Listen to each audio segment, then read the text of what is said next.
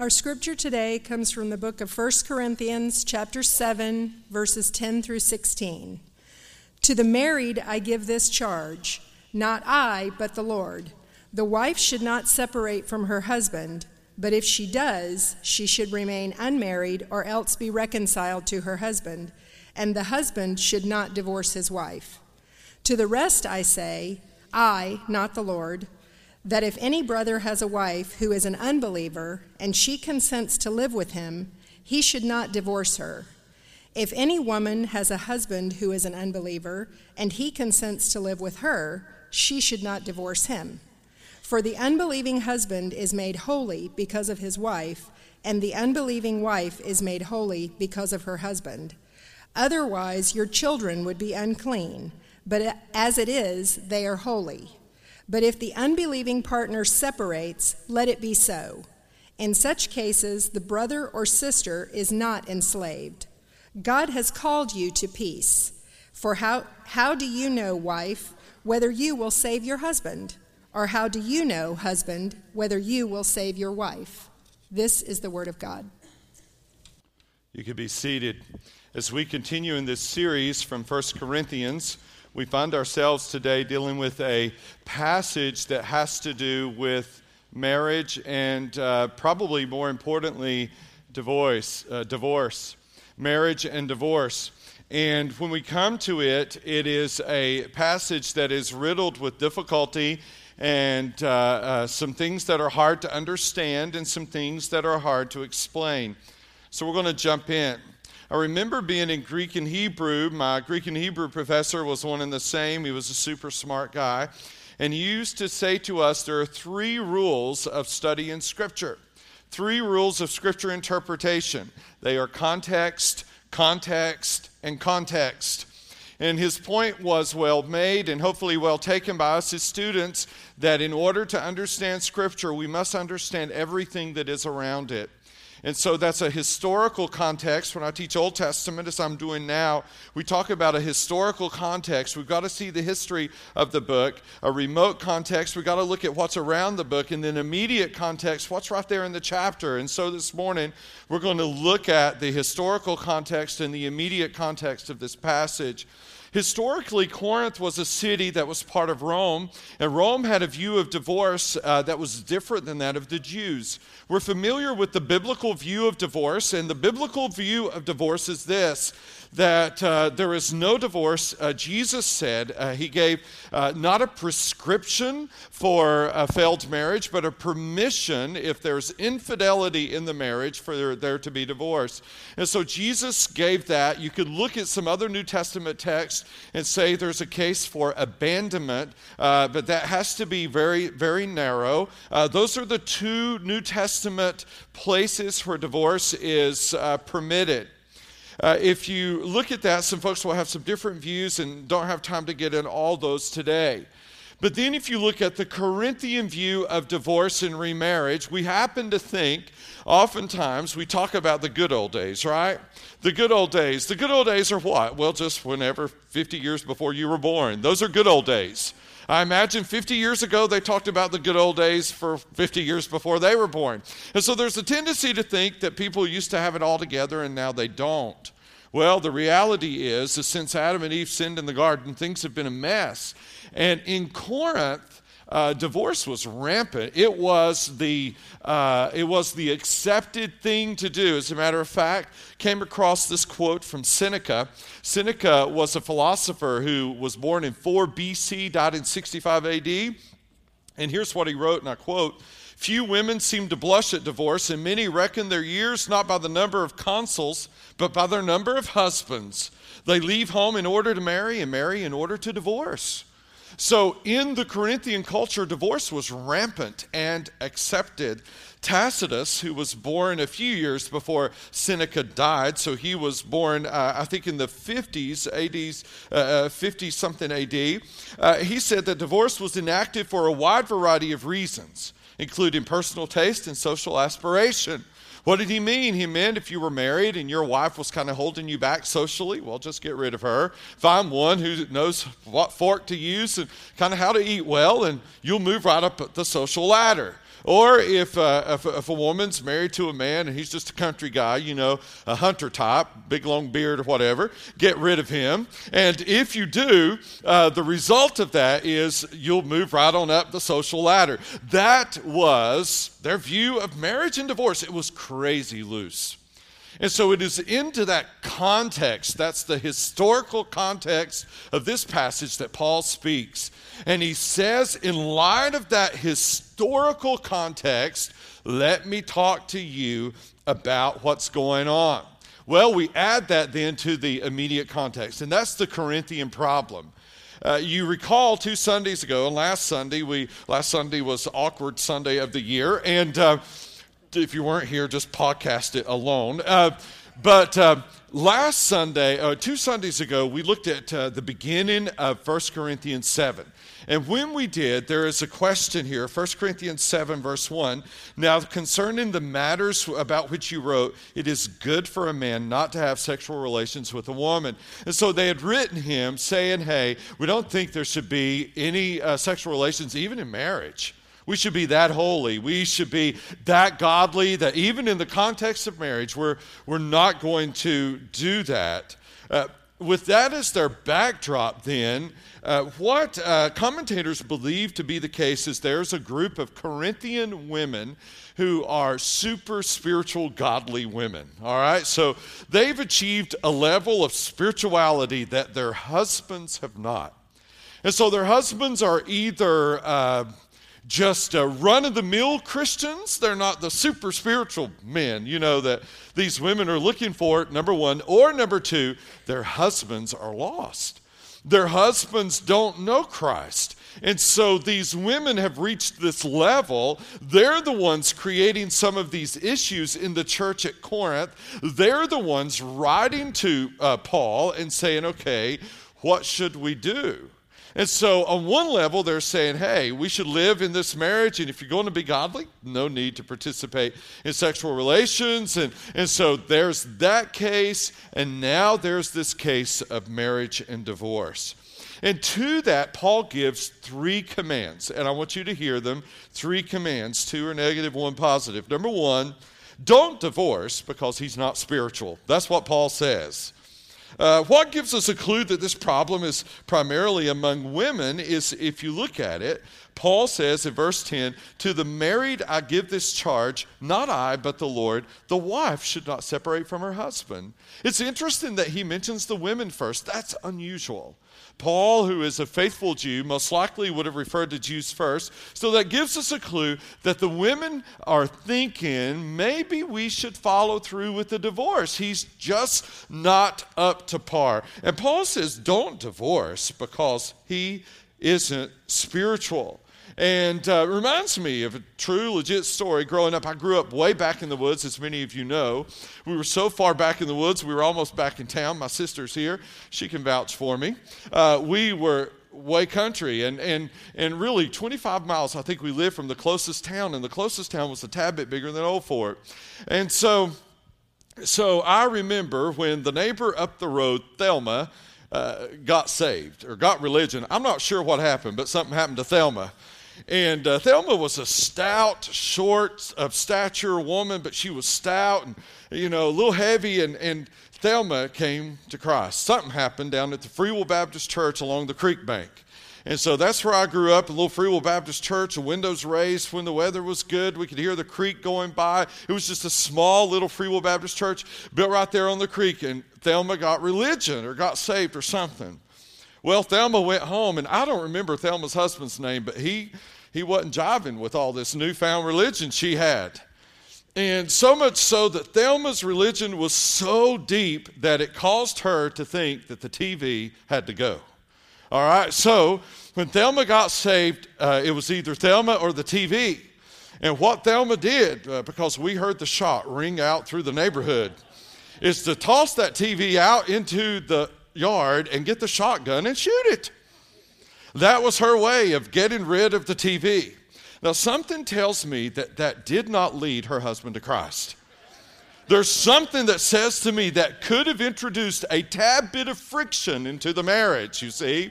And that's what Paul is addressing here. He is saying, don't divorce your husband because he's not as spiritual as you are. What Paul is saying, and folks, we have to hear this, and he's speaking it into a Corinthian culture that has a loose view of divorce. What Paul is saying is that marriage is so honored by God. And I say this to every couple that I sit down with when they're having marital problems. And inevitably, when people start to have problems, it's like this color rolls down over their glasses. And so literally I have talked to men, talked to women, and they would say, well, I have this card that he wrote me, and he wrote me this card a month ago saying, you're the love of my life, you're the dream, you're everything I've ever longed for. You know, I mean, he didn't say it, he bought it, but the card said it. And then a month later, all he could talk about is how bad it is. Well, what happened? Nothing happened in the marriage that bad. In 4 weeks, something's going on in the heart. And so inevitably, I'll hear one of them say, well, you know, it was a mistake from the start. She wasn't a Christian when we got married, or he wasn't a Christian when we got married. You know, we got off to a bad start. Here's the reality, folks. Well, we start off poorly, God can end really well. Amen? Where we get off to a really bad start, God can finish that really well. And when you're in a marriage, God is into your marriage. God is all about your marriage. God's number one priority is your marriage. He loves you, and He loves the two of you to stay married. And that's the theme that unfolds all throughout this passage. And it speaks into a Corinthian culture which said divorce, it doesn't matter what happens. I mean, he doesn't look good, he doesn't act right. It's fine for you to give him or give her a bill of divorce. And so Paul's first command is don't divorce him because he isn't spiritual. His second command is don't divorce because he's not saved, Paul says. Look at this. He says if a brother has a wife who is an unbeliever, or any woman has a husband who is an unbeliever. And so Paul says, if that is the case, verse 12, to the rest I say, who is this? People in mixed marriages, meaning one's believer, one isn't. That if any brother has a wife who is an unbeliever and she consents to live with him, he should not divorce her. And if any woman has a husband who is an unbeliever and he consents to live with her, she should not divorce him. What is he saying? Paul is saying this. He is saying if you come to faith in Christ, and this happens all the time in the church where people come to faith in Christ, and you find Christ, and Christ is so real and wonderful to you, and you have a wife, and Christ isn't that for her. But she's fine to still live with you. And on Sunday morning, you get up and come to worship, and she stays home. You shouldn't feel bad for walking in here by yourself, number one. Number two, you shouldn't go home and say, well, this isn't going to work. That's not what Christ intended by converting you. It's not his plan, and his desire is to save you and destroy your marriage. Do you see how that doesn't make sense?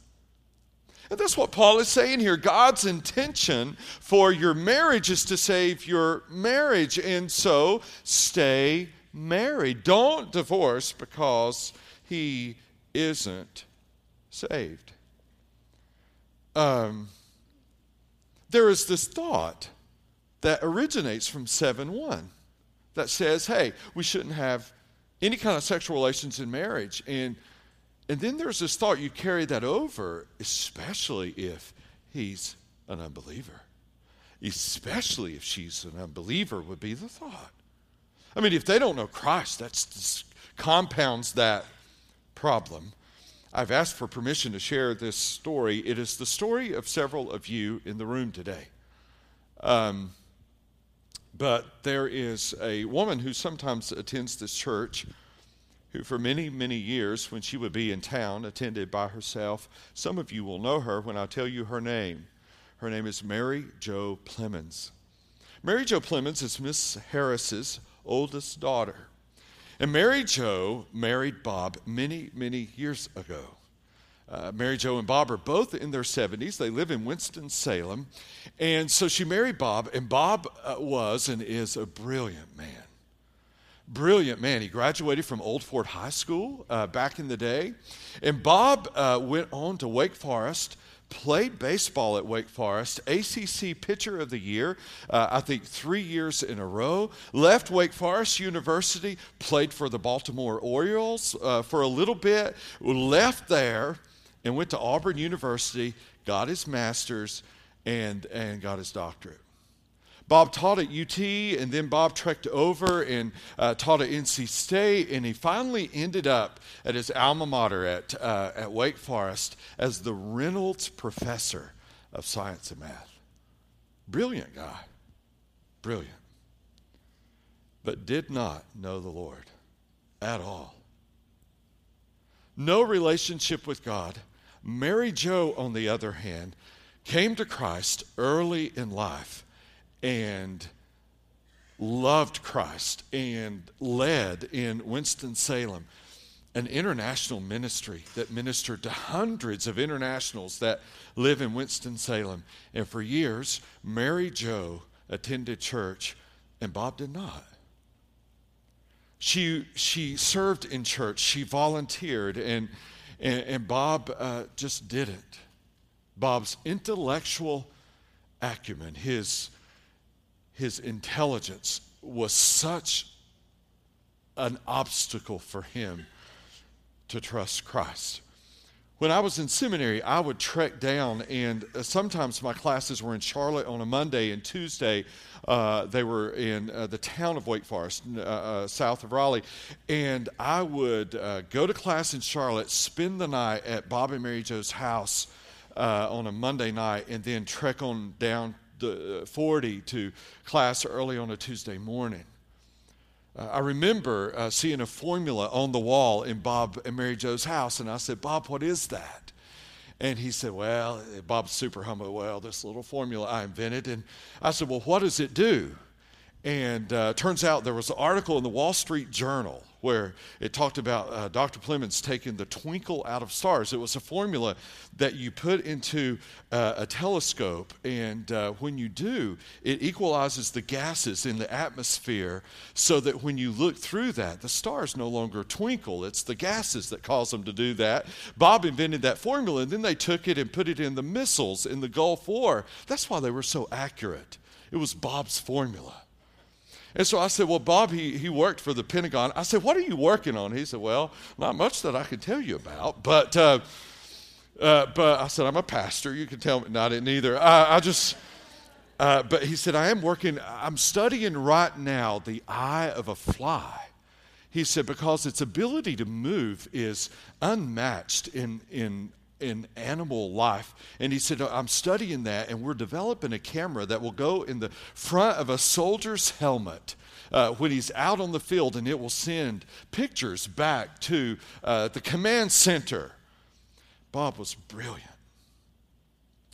And Mary Jo loved the Lord, and they were married for 40-some years as she prayed for her husband. He never attended church unless there was some special thing, ever. She actively engaged in church and leadership. Well, of all things for this intellectual, one night their church was doing, Calvary Baptist in Winston, was doing a dramatic presentation you may have heard of called Heaven's Gates and Hell's Flames. And Bob went with Mary Jo, and that night he came home and gave his life to Christ. Bob goes to Bible study every Tuesday night now. He's in worship with her every time they're here. He came to Christ. Mary Jo faithfully lived it in front of him. Paul says, don't quit your marriage because he's unsaved. You could add by implication, don't look down on him. Don't think he's lesser than. I've said, and I contend this morning, that the people I admire greatest who attend this church are the women who come without their husbands. Always have. To me, it's super hard to walk into a place like this. Husband is at home. You've had to leave by yourself, especially when you have young children. And you're trying to convince them they need to come when he's not trying to convince them they need to come. That's hard. I so admire you. I honestly believe that God in his grace has gifted you and graced you to be able to do what you do. Don't stop. Don't give up. Don't quit. There are wives sitting in this service today who have prayed for years, and their husbands are now sitting with them in worship, and their husbands had no idea the burden that their wives carried for years for them to come to Christ. I said the whole time I was a youth minister, no missionary dating. Don't date somebody because you think you're going to change her. But there is everything biblical about missionary marriage. If you're married, you're on mission if he's lost or she's lost. You're on a permanent mission trip. You're on a constant mission. He's watching everything you do. He's watching your attitude. She's watching you. She's observing you 24/7. It's the most difficult thing to endure at times, but you're on this permanent mission trip. Number 3, Paul says, stay married. So there's a 2. There's a don't divorce. Then there's a stay married because you are holy and he is too. He being your husband or she being your wife. Now, I've already established that Jesus gives a couple of reasons that divorce is permitted. Infidelity, and then you can make the case for abandonment. But here we're talking about preferences. Look at this. Paul says something interesting here. He says, verse 14, for the unbelieving husband is made holy because of his wife, and the unbelieving wife is made holy because of her husband. Otherwise, your children would be unclean, but as it is, they are holy. But if the unbelieving partner separates, let it be so. In such cases, the brother or sister is not enslaved. God has called you to peace. For how do we know, wife, whether you will save your husband, or how do we know, husband, whether you will save your wife? Here we have this concept that's an Old Testament concept called the transferability of holiness. How does this work, and what does this mean? This puzzles commentators. In the Old Testament, in Exodus 29, in the Old Testament, the altar was said to be holy. And by extension, anybody who touched it was what? Holy. It was the transferability of the holiness of the altar. In Exodus 30, the utensils of the temple were said to be holy, and by extension, anyone who used those utensils was said to be what? Holy. It's the transferability of holiness. In Leviticus 6, verse 18, every male who eats the holy unleavened bread is said to be holy. And by extension, anyone who touches those men who eat that unleavened bread are what, church? Holy. Paul seems to take that transferability of holiness in the Old Testament and put it into marriage in the New. Well, what does it mean? Does it mean, okay, if I come to church but he doesn't, he's on the golf course right now, but I'm in here, he's going to be saved? Well, no, that would contradict everything Paul says about salvation by grace through faith. So we know that isn't the case. So Paul, in order to make his case then, talks about children. What does he say about children? Paul says, otherwise your children will be unclean, but as it is, they are holy. Don't forget context, context, and context. What is Paul saying? Most likely, this is a Corinthian women problem who've got some unholy husbands, right? They're just unholy. Maybe they're uncouth too, but at least they're unholy. And what are they saying?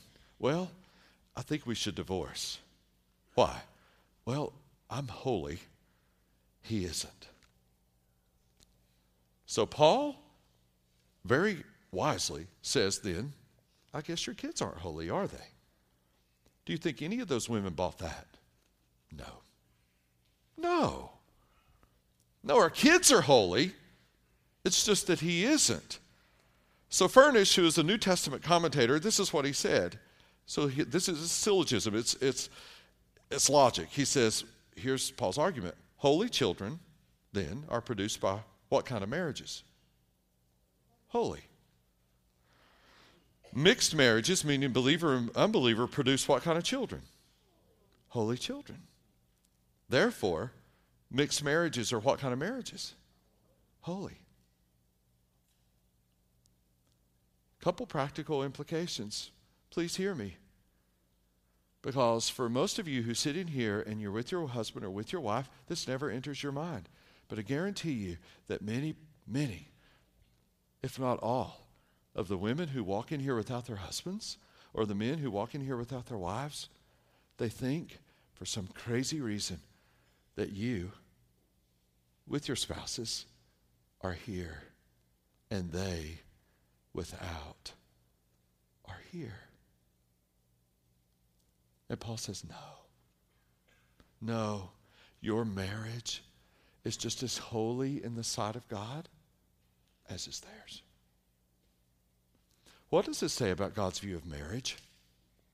Easy test here. High or low, church? High. So high that your marriage to that unbelieving husband, your marriage to that unbelieving wife in his eyes is as holy as every couple sitting in the room together with husband and wife. This convicts us in that we tend to place a low view of marriage, as the Corinthians did. And then Paul makes a practical, so that's a logical response. He makes a practical one. He says, God has called you to what? Peace. All right, so God doesn't call you to get saved and come home and blow up the television, all right? That's the point. He didn't call you to get religion, to get saved, throw the TV out. That's not peaceful, by the way. That doesn't lead your husband to Christ, nor does it lead your wife to Christ. He doesn't call you to come in. There may be some things, wives, that your husband does that you totally do not agree with. Don't go disrupting everything just because you've come to faith in Christ. Husbands, don't go preaching to your wife all the time because she's not walking with God as you think she ought to. Why? Paul says, for how do you know, wife, whether you will save your husband? Or how do you know, husband, whether you will save your wife? How do you know? God may have you where you are on mission as a missionary in your marriage. If that is the case, the reality with missionaries is that their lives are not their own. They live not for themselves. They live not to be satisfied, but to proclaim Christ. You very well are placed in your marriage by the grace of God because God knows in his gracious gifts you can handle it. Oh, there are people sitting in a room this morning that said there's no way I could ever do that. I could never do it. I could not fly solo as a believer. Well, you don't have to. But there are those of you who do, and God, by his grace, empowers you to do it. Tony Evans tells the story. His dad was 30 years old when he came to Christ. Tony was 10 years old at the time, and Tony's mom wasn't happy about it. He said she disliked my dad as a sinner, and she hated him as a saint. So he said, the only safe time for my dad to read his Bible was at night after Mom went to bed. And so he would go into another bedroom at night and read and pray when he knew that his wife was asleep, because she would get so angry just for him reading the Bible. That went on for a year. Tony's dad faithfully attending church, reading scripture, praying at night, when one night the wife woke up and walked into Tony Evans' dad's room where he was praying and reading. And this time it wasn't to belittle him or to berate him. But Tony Evans says in a book that he wrote that her lips were quivering, and she said, I've got to know how to get what you have. And that night in that room, Tony's dad led his mom to Christ. The two of them together led Tony and his two brothers and his sister to Christ. God saved that entire family. Our praise team is going to come now, and as they do, you're going to hear a song, and the song that you're going to hear deals with how you must apply this message. I want to speak to two groups of people today. First of all, I want to speak to you who have been through a divorce, and any time a pastor preaches on this, you have ungodly and unnecessary guilt. The divorce wasn't your doing. You hate thinking through it again. You must give that to the Lord. Number two, I want to speak to those of you who sit here and we admire and applaud you as a church. And you sit here and every Sunday you come and your desire is one day that your husband will sit by you, that your wife will join you.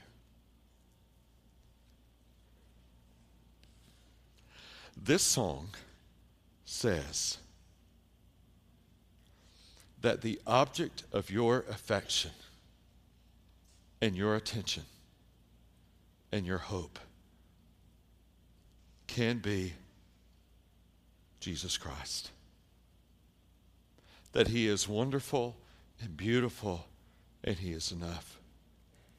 Finally, the third group are those of you who sit here this morning, and maybe you came with your husband or your wife, but you're lost. And you've watched her, you've watched him, or you've watched a family member or a friend, and you say, I came in here not knowing Christ. I want to know him. If that is you, we're going to sit during this song and listen this morning. I'll be down front. You can come and find me. Let's listen to the words of this song.